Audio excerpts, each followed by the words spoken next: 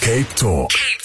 A world view from London. Good morning, John Adderley. As expected, you mentioned this yesterday, the US and the UK with targeted airstrikes overnight in Yemen.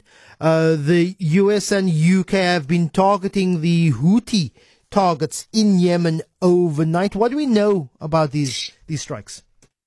Yeah, there's been a huge amount of activity. Good morning, by the way, over the last 6 hours or so. And President Joe Biden confirmed that attacks were launched at his direction, he said, against a number of targets in Yemen used by Houthi rebels to endanger freedom of navigation in one of the world's most vital waterways. This, as we were saying yesterday, is in response to the Houthi attacks that have disrupted the flow of free trade through the Red Sea.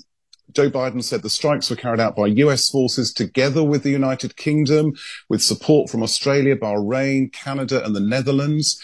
The Pentagon gave a bit of detail, saying that Tomahawk cruise missiles and jets attacked more than 12 sites in Yemen, including the capital Sana'a and Hodeidah, which is the Houthi Red Sea port stronghold. And President Biden warned of possible further action. He said, "I will not hesitate to direct further measures to protect our people and the free flow of international commerce as necessary."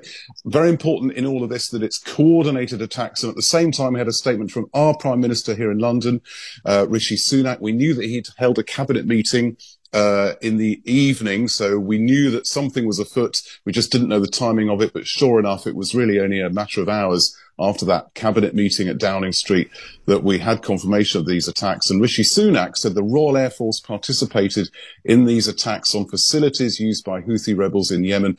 He said the United Kingdom will always stand up for freedom of navigation and the free flow of trade.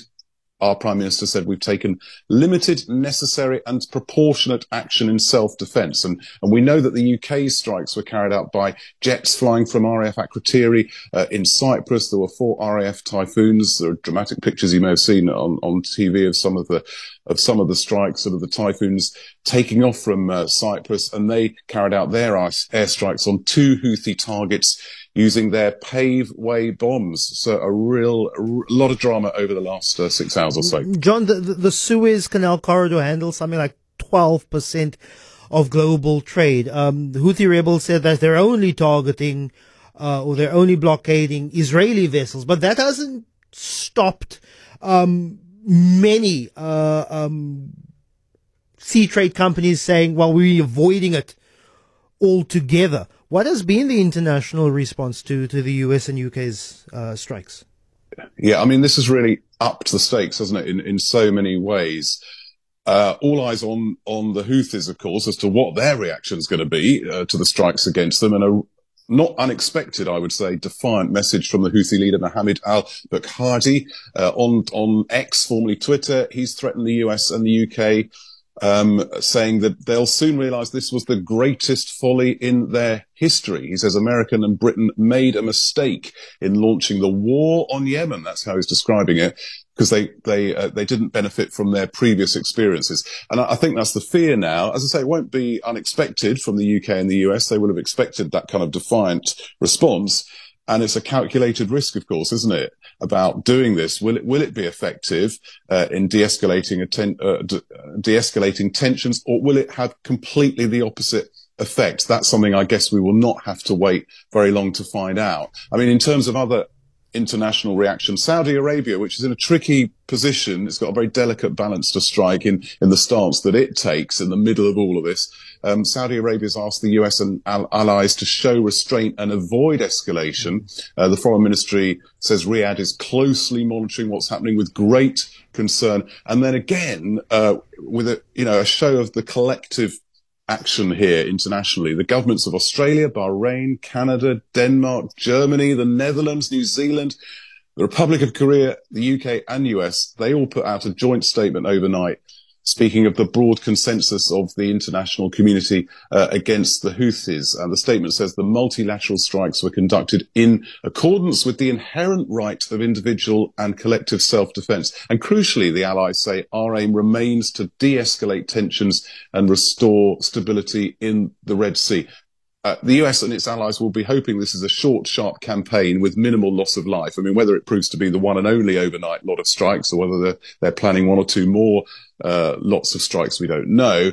The Houthis may have other ideas about whether this is a short, sharp campaign. The coming hours and days, will be very delicate and difficult ones, I think.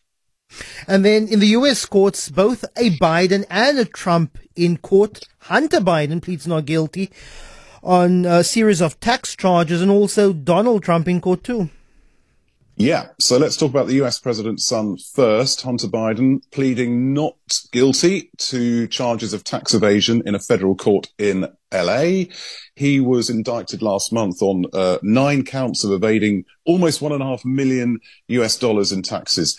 He's going to be released without detention, but on several conditions: that there's no drinking, no drugs. He maintains employment. He doesn't buy firearms. And if he violates those terms, he could be banged up in jail. Republicans have long been focusing on the president's son's overseas business dealings and accusing Joe Biden himself of financially benefiting from them. And that's something that he won't welcome, of course, in an election year in the US. Talking of which, someone who hopes to be in the White House this time next year, Donald Trump, he made a brief statement during the final day of his civil fraud trial against him, even though he'd been banned from addressing the courts in New York. Funnily enough, he found a way of doing so. The former president insisted he'd done nothing wrong, that his financial records were perfect. He was eventually cut off by the judge, who told his lawyers to control their client. Donald Trump and 2 of his sons have already been found guilty of business fraud by inflating the value of their properties, and we're expecting a decision by the judge on other charges by the end of the month. Donald Trump could be fined hundreds of millions of dollars and banned from doing business in New York. But, I mean, it's perfectly possible that all of this won't do his election chances any damage at all, possibly quite the opposite. We'll see. My current fascination and books that I'm reading are about conquistadors. And your final story is about a huge ancient city that has been found in the Amazon. I'm wondering, is this the discovery of the mythical city of El Dorado? John? Wow. Yeah. That's quite a thought. Maybe. They're going to do further research on this. Could be the case. Yeah, this huge ancient city in eastern Ecuador. Archaeologists used excavations and ground-penetrating lasers to find these ruins. Like we were talking yesterday, modern technology can just do so much more. It was all hidden by vegetation in the Amazonian rainforest. They reckon that this city had about 6,000 mounds and platforms, making up homes and places to carry out ceremonies, connected by many kilometers of long, straight roads. Is this fitting the model of the ruined city that you've got in mind? Researchers believe this was built about 2,500 years ago, and they say it's going to change everything we know about the history of people who lived in the Amazon, because it was previously thought such large settlements were only found in high up areas of South America, like the Machu Picchu in Peru. So, yeah, a whole new world of discovery here in the Amazon. Really appreciate your time. Enjoy your weekend. John Adley, looking to talk to you very much. soon on The World.